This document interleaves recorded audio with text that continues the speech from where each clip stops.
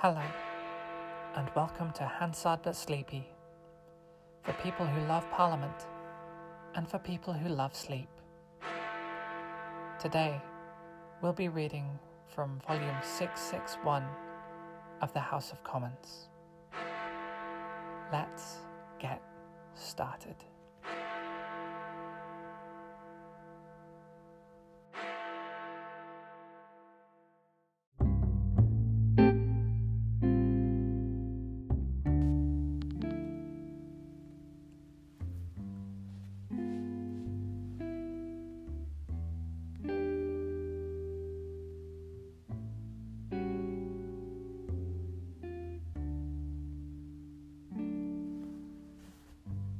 Hong Kong, 10 June 2019, Volume 661, 4:09 p.m.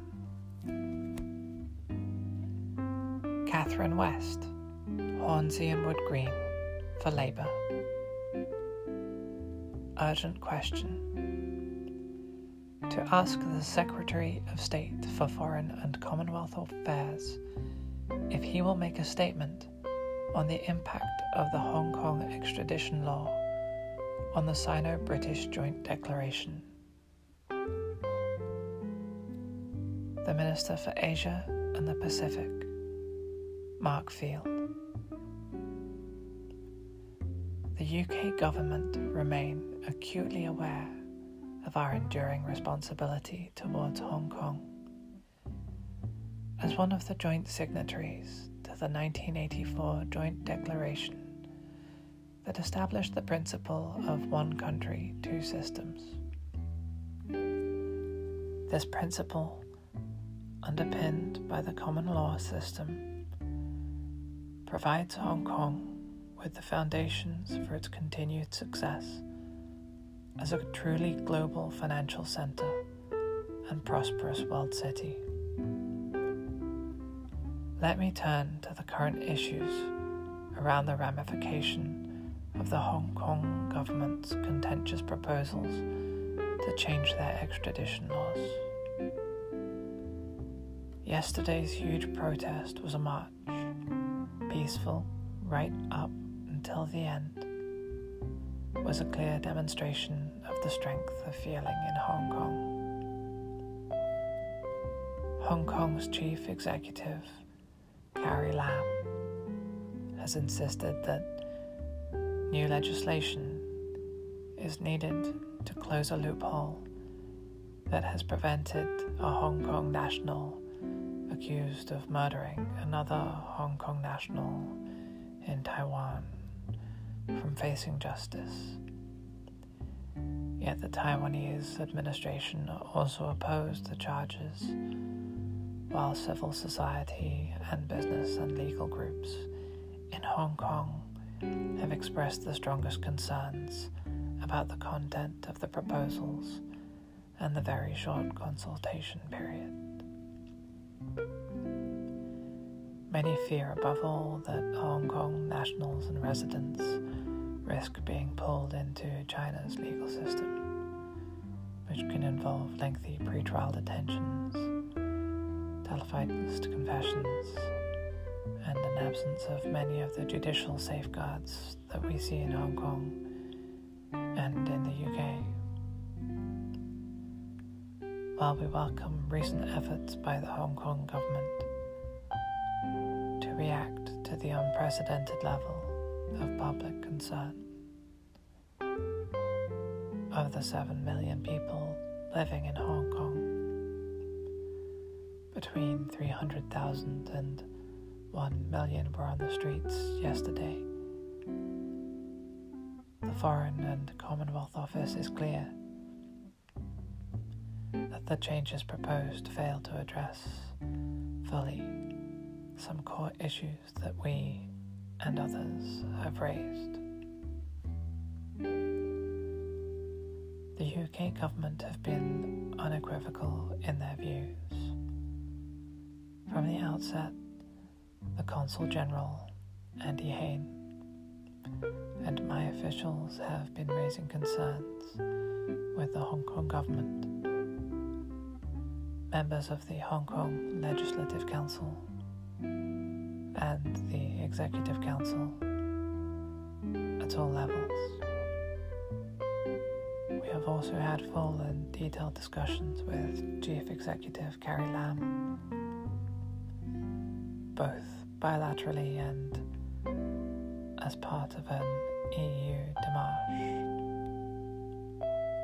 On 30 May, the Foreign Secretary issued a joint statement with his Canadian counterpart on the potential impact of the proposals on our citizens in Hong Kong, including on business confidence and on Hong Kong's international reputation. Some Hong Kong lawmakers have proposed an array of alternative solutions, including that additional legally binding human rights safeguards be included in the proposed legislation. In my meeting in London on 20 May with the Hong Kong Secretary for Commerce and Economic Development, Edward Yao,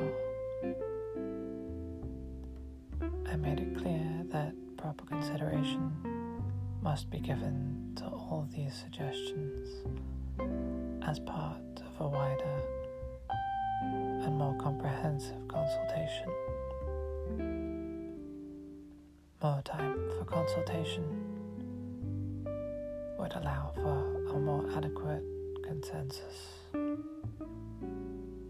be built. As the House will be aware, the operation of the court system on mainland China is very different from that which applies in Hong Kong. There are widespread concerns that fear of extradition to China might have a chilling effect on Hong Kong's rights and freedoms and result in increased self-censorship. We shall continue to stress to the Hong Kong and Chinese authorities that for confidence in the one country, two systems policy to be maintained, Hong Kong must enjoy the full measure of its high degree of autonomy and rule of law as set out in the Joint Declaration and enshrined in the Basic Law. Catherine West. It is very disappointing that the Secretary of State could not make it to the chamber.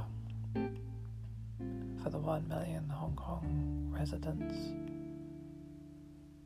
who took to the streets yesterday to protest against their government's proposed extradition bill.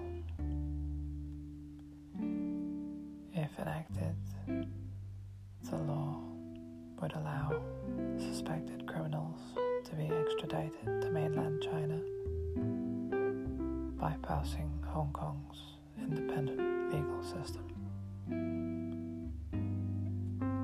Over the past few weeks, Amnesty International,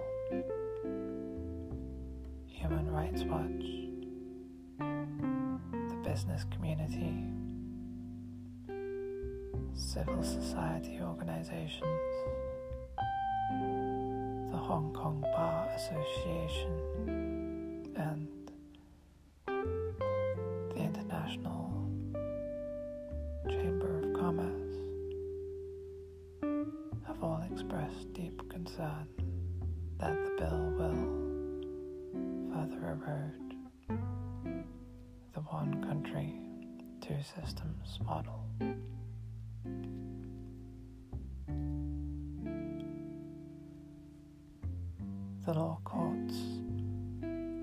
in mainland China are seen as an arm of the state. Forced confession is frequently practiced, and activists often fear imprisonment for crimes they have not committed. Hong Kong's common law system is not open to such abuse, as the minister mentioned in his introductory remarks, and although it is under pressure, the separation of powers remains more or less intact. The amendments to the extradition law would significantly compromise the firewall that separates the sharply different systems.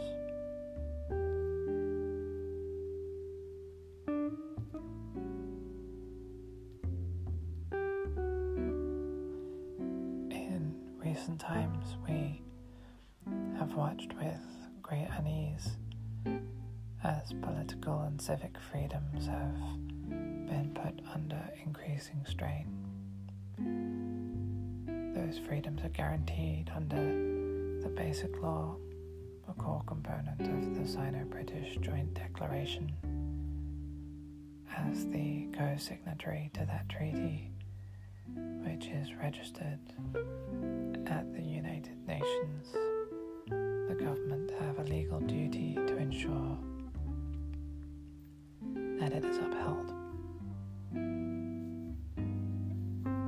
The last governor of Hong Kong, Lord Patton of Barnes, said that this bill's provisions were, begin quote, an assault on Hong Kong's values, stability, and security. They create fear and uncertainty at a time when we should all be working to safeguard Hong Kong's reputation as one of the world's greatest business and cultural centers. End of quote. Does the minister agree with his colleague's assessment, and will he outline how the government intend to address this issue in the immediate future, alongside long-standing concerns about the erosion of democratic principles in Hong Kong? We have a long and enduring history with Hong Kong, and we have lasting political, economic, and cultural ties. As we mark the 21st anniversary of the handover next month, it is crucial for us to keep our promise that Hong Kong will never walk alone. Mark Field. I thank the Honourable Lady for the tone of her comments.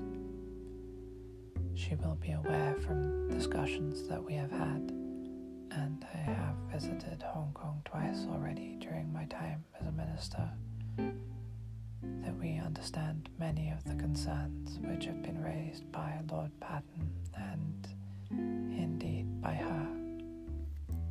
In particular, we understand the concerns raised in the most recent 6-monthly report. Not without some controversy do we continue to have a 6-monthly report, which states that while we believe that one country, two systems is working well, in the sphere of civil and political freedoms, Hong Kong's high degree of autonomy is being reduced. Let me say this in relation to the joint declaration as a whole. 3 years ago, in 2016, we called on a breach of the declaration following the involuntary Causeway Bay booksellers from Hong Kong to the mainland. That was the first and, to date, the only time that we have called upon a breach. However, it is clear that these events are becoming close to breaching not just the spirit, but the letter of the joint declaration. I fear that this is also a good example of tough cases making bad law. There is a potential loophole, but it is interesting to note that it is not one that the Taiwanese authorities have asked to be sorted out.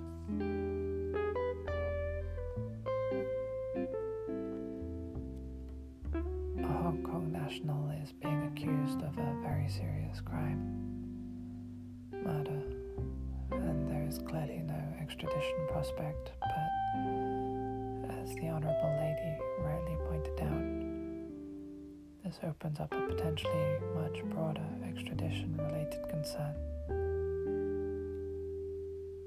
As I mentioned in my initial comments, one of the biggest concerns is that, particularly at a time when President Xi has a strong anti-corruption campaign in place, there is a risk that individuals could be caught up in this in a very inadvertent way.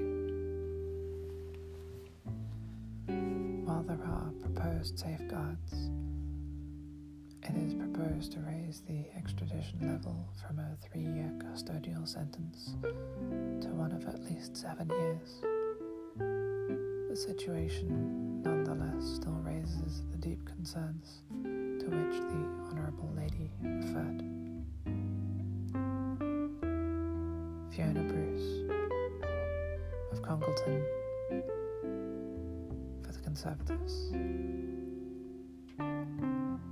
Lord Patten has said that the decision to exclude any extradition agreement between Hong Kong and mainland China in 1997 was not a loophole, but a deliberate decision that was made in order to protect the autonomy of Hong Kong and the firewall between it and China. Does the Minister agree that if countries speak with one voice in expressing concerns about this issue, there is likely to be more of an impact? What is the UK doing to join like-minded countries in expressing such concerns? Mark Field. I thank my honourable friend who takes a great interest in matters to do broadly with China, but also specifically with Hong Kong, and I pay tribute to her for her detailed and steadfast work in that regard. Yes, she is right. We need to work together as an international community on this.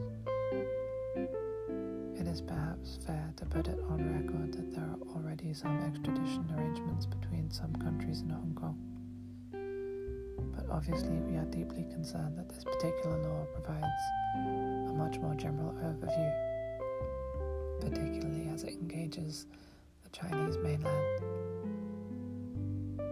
But I will, if I may, reiterate what my right honourable friend, the Foreign Secretary, and his Canadian counterpart, Christina Freeland, said as recently as 30 May.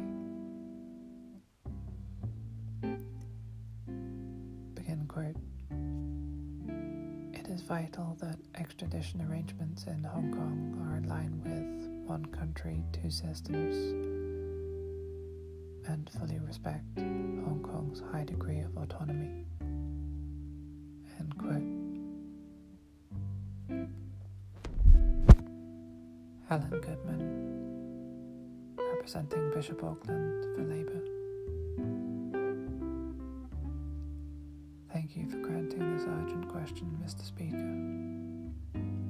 I also want to congratulate my honourable friend, the member for Hornsey and Wood Green, Catherine West, on securing share a profound concern about these extradition laws, as evidently do hundreds of thousands of Hong Kong citizens who took to the streets over the weekend. These laws constitute not just an erosion, but a fundamental breach of the Sino-British Declaration and the one country, two systems principle it enshrines. They threaten the judicial independence of Hong Kong. The warning signs have been coming for several years now. We have seen an increasing crackdown on dissent and protest. Now we face the prospect of a direct line between Beijing and Hong Kong's courts that could see Hong Kongers sent thousands of miles away to face trial in mainland China's flawed criminal justice system. The UK does not have an extradition treaty with China, so why have the government done next to nothing? The Joint Declaration is a legally binding treaty registered with the United Nations, and the British government are the joint guarantor with China of the rights of Hong Kong citizens. Moreover, there are 170,000 British national overseas passport holders, many of whom reside in Hong Kong. The concessions offered by the Hong Kong government in the last few hours have no legal force. So I have one question for the Minister. Will he make every effort to persuade the executive in Hong Kong to halt the progress of these highly dangerous extradition amendments before Wednesday's crunch votes?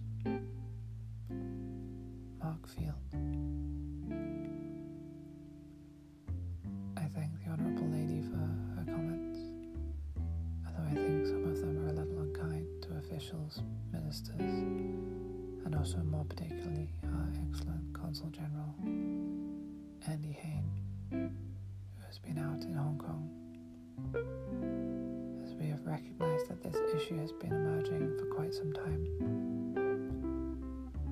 As I mentioned in my earlier comments, it is also fair to say that we have consistently, certainly in my 2 years as a minister, and every 6-monthly report expressed ongoing concerns about the deterioration, as we have seen it, in political and civil rights. It is probably fair to say that these proposals, the proposed extradition law, did not originate at China's instigation, but there is no doubt that the Hong Kong government are now under distinct pressure from Beijing. We believe that some opportunities to climb down have been missed, but even the huge public display of defiance yesterday, as I have said, up until the last few moments it was very peaceable, combined with concerted opposition from the international business and legal communities, has not been able to turn the tide. I say to the Honourable Lady that of course we will do all we can. Andy Hain is, I believe, in London this week, but his very able assistant Esther Blythe is back in Hong Kong, and we will do all that we can to make further urgent representations to the Hong Kong government.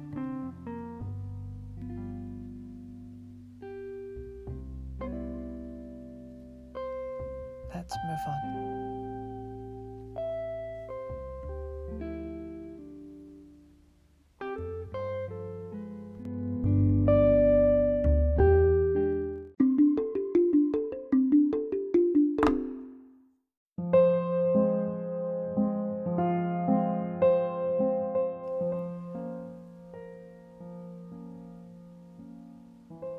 Let's move on to another part of Hansard.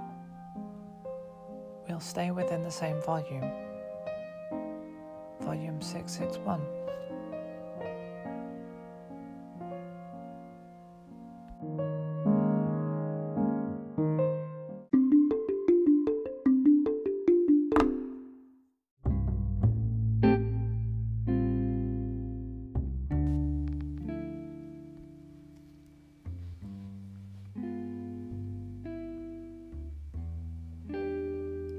Ford in Bridgend,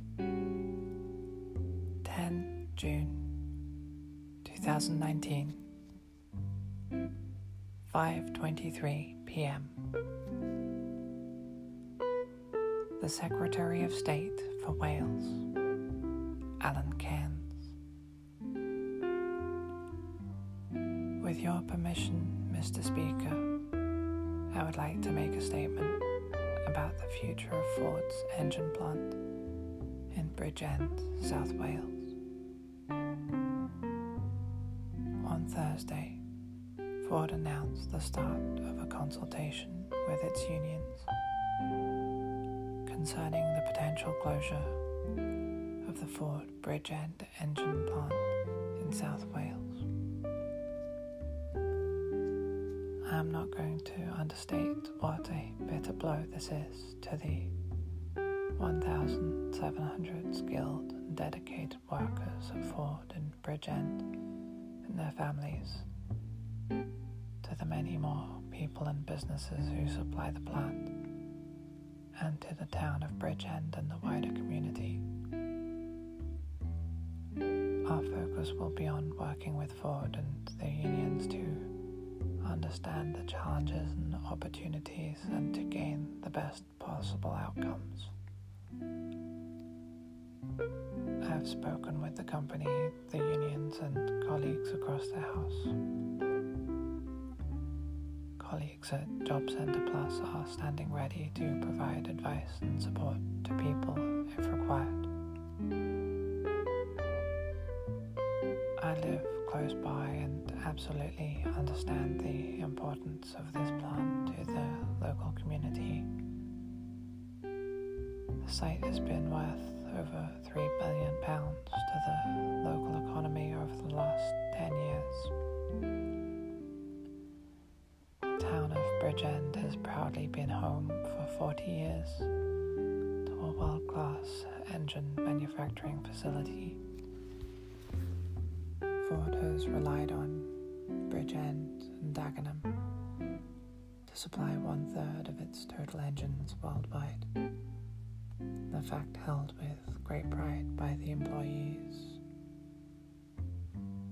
We have known for some time that the production of the Sigma engine was coming to its natural end, and that the Jaguar Land Rover contract would not be renewed. But the news that the Dragon engine may no longer be produced in the UK is disappointing, to say the least. It is very disappointing that it could be taken out of the UK and, in fact, out of Europe to be manufactured in Mexico. That underlines that this was not a decision about Brexit. The decision was about the challenging conditions faced right across the global automotive sector. Bridgend has been particularly impacted by the downturn in Ford's share of the passenger vehicle market in Europe, with volumes of the new Dragon engine falling significantly below the installed capacity at the site. Ford is restructuring its business across Europe to significantly decrease structural costs and allow for investment in future electrification. To that end, it is optimizing its European manufacturing footprint and reducing operations in France, Germany, and Spain. Bridgend is significantly underutilized, with projections of the number of engines that it will produce falling far below what would be commercially viable in a single plant.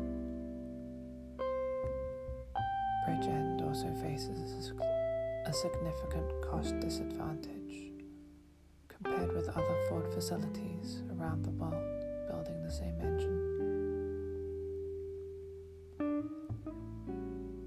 spoken to my right honourable friends, the Business Secretary, colleagues in the Welsh Government, the trade unions and other representatives since Ford's announcement last week. The Business Secretary and I have spoken with local members of Parliament too. Together we will continue to engage with all stakeholders and elected representatives.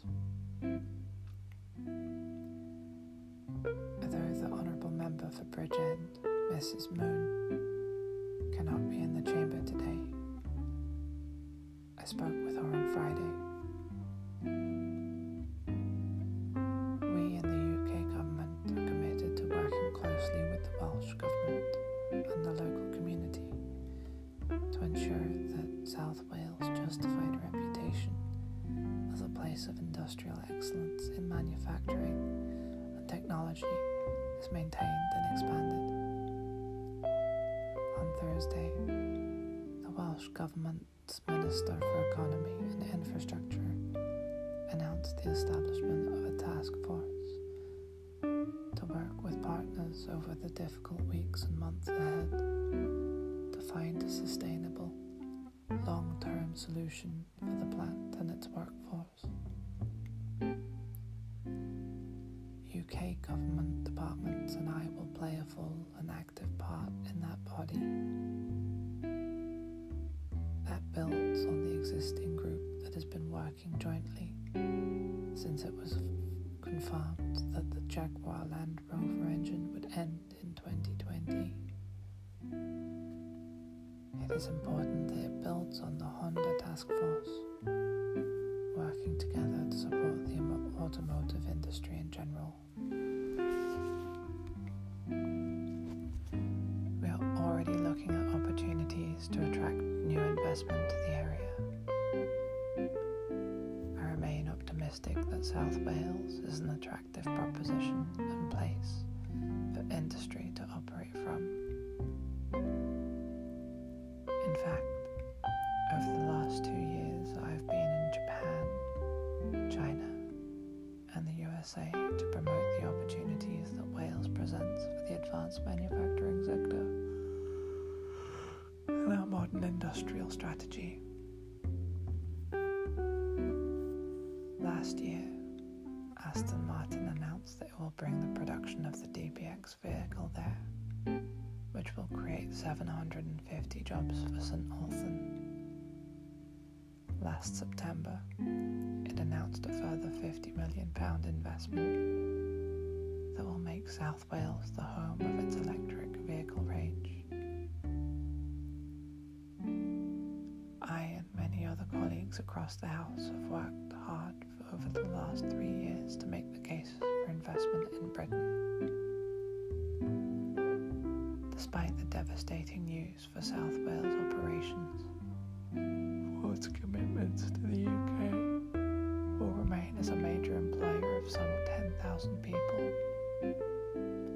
with other significant operations in the country, including Ford's technical centre in Dunton, Essex, which is home to Ford's European market-leading commercial vehicle business, Ford's engine facility in Dagenham, where it will continue to produce diesel engines, Ford's Mobility Innovation Office in London, where it will develop future mobility solutions in Europe, and the Halewood transmission plant, producing transmissions for cars such as the Ford Fiesta. It remains the case that Ford, as an American company with a century-long history of operating successfully in the UK, undoubtedly recognises our international reputation as a place to do business, with skilled and innovative staff, access to innovation, and a strong determination to make those strengths even greater in the years ahead. This is the government's ambition, as is well evidenced by the steps we have most recently taken to build on the successes of our automotive sector deal.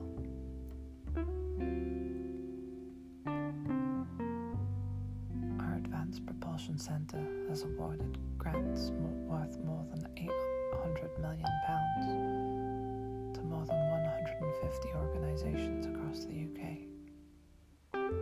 Just last month, the Under-Secretary of State for Business, Energy and Industrial Strategy, my honourable friend, the member for Pendle, Andrew Stevenson, announced a further £28 million of support to further enhance our UK Battery Industrialisation Centre, giving investment of more than £100 million in a world-leading facility to enable industry and academia to put the UK at the forefront of bringing battery technologies from the lab into the next generation of vehicles to drive on our streets.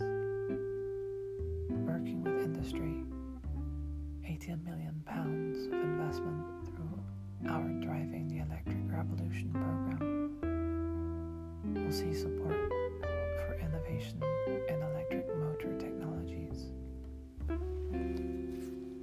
We are determined to ensure that the UK remains one of the most competitive locations in the world for automotive and other advanced manufacturing. The announcement of this consultation by Ford is a disappointing blow, but the government's bold mission to put the UK at the forefront of the design and manufacturing of zero-emission vehicles presents significant new opportunities for the UK. That includes new industries and ventures that will be well suited to the skills and expertise of those dedicated workers at Ford and their suppliers. I remain committed to ensuring that Bridgend and other parts of Wales benefit from that work. We will continue to work with the Welsh Government and our many partners across the industry as we seize the opportunity for Britain to provide great jobs and careers for hundreds of thousands of people across our country in the years ahead. I commend the statement to the House.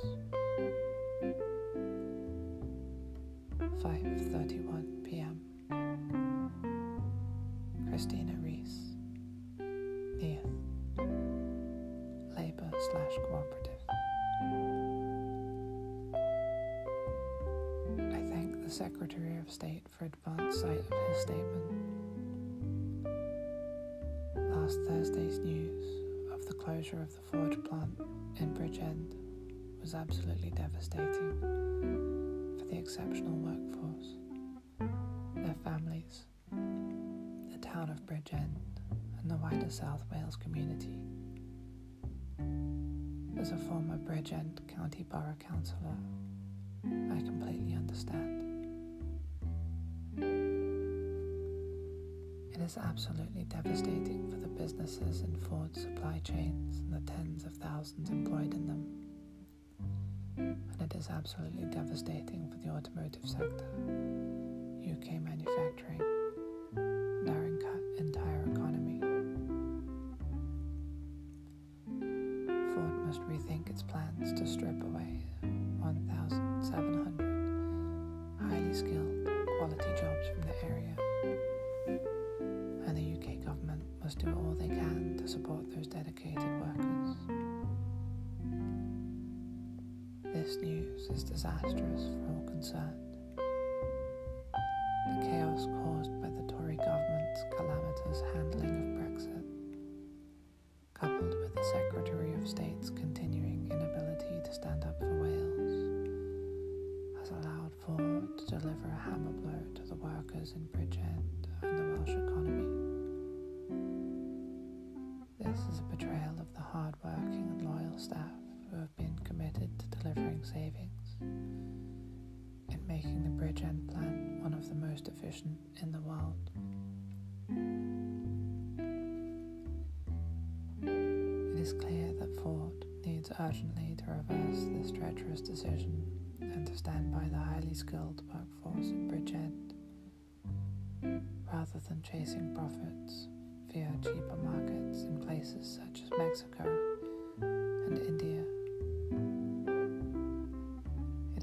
disgraceful that Ford no longer produces a single vehicle in the UK, despite its growing market share of car sales. Companies such as Ford originally chose to locate production plants in the UK because it was renowned for its skilled workforce and seen as economically stable compared with other turbulent markets across the world. But the government's botched Brexit has changed this. It is causing chaos and uncertainty and undermining business confidence. Ford is just the latest in a long list of companies, including Airbus, Nissan, Honda, and Jaguar Land Rover, to halt investment, cut jobs, or close plants as a direct result of this uncertainty. We know that the Tory government offered Nissan a deal, but Ford offered a deal. There can be no doubt that this government's reckless threats of no deal, accelerated by a self-indulgent leadership contest with hard Brexit contenders, is having an impact on business decisions across the UK, not just in Wales. Yet again, this is catastrophic news for Wales. News that has come as a direct result of UK government shortcomings where Wales is concerned, and that follows their shortcomings on rail electrification, the Swansea Bay tidal lagoon, and the steel industry. This is one of just a string of failures on the Secretary of State's watch. I call on him to apply pressure on Ford to do the right thing and rethink its catastrophic plans. I thank my honourable friend, the member for Bridgend, Mrs. Moon, for all the work that she has done to support the plant and its workforce, now and in many previous years.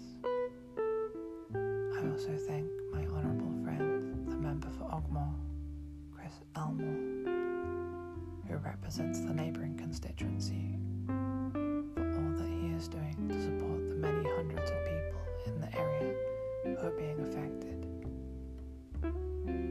I thank other Welsh Labour members whose constituents work at Bridgend Ford and its supply chain, and I thank the trade unions.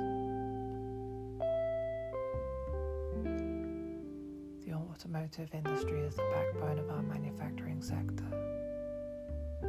supporting highly skilled, quality employment and making an enormous contribution to our economy. But its future in Bridgend and across the UK is in jeopardy. I call on the Secretary of State to do now what he has failed to do previously and stand up for Wales. He must speak with Cabinet colleagues to seek the financial support and stimulus which will match what has already been committed by the Welsh Government. Alan Cairns. I thank the Honourable Lady for her comments, but I must express disappointment in the tone that she chose to take, which contrasted with the tone adopted by both the Welsh Government and the unions. Earlier, the Business Secretary and I spoke to Ken Skates, the unions and many local members of Parliament as part of a communications plan to share our ambitions and discuss the steps that we will take before the task force meets, hopefully later this week. Ken Skates and I will be joint vice chairs of that task force, and there will also be a chair from industry. that demonstrates the joint approach that we are taking in a constructive way, recognizing that this is a commercial decision made by Ford because of the change in the marketplace caused by the shift from petrol and diesel engines to electric vehicles. I commend the Welsh Government for the joint working that they have demonstrated so far.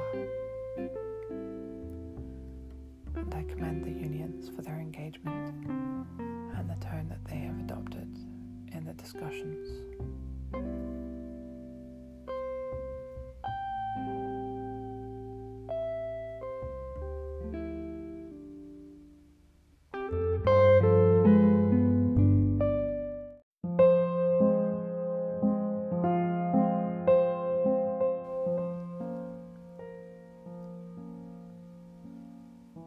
Thank you for listening to Hansard But Sleepy. For people who love Parliament and for people who love sleep. Today we heard from volume 661 of the House of Commons. If you enjoy Hansard But Sleepy, please consider subscribing via Anchor or Spotify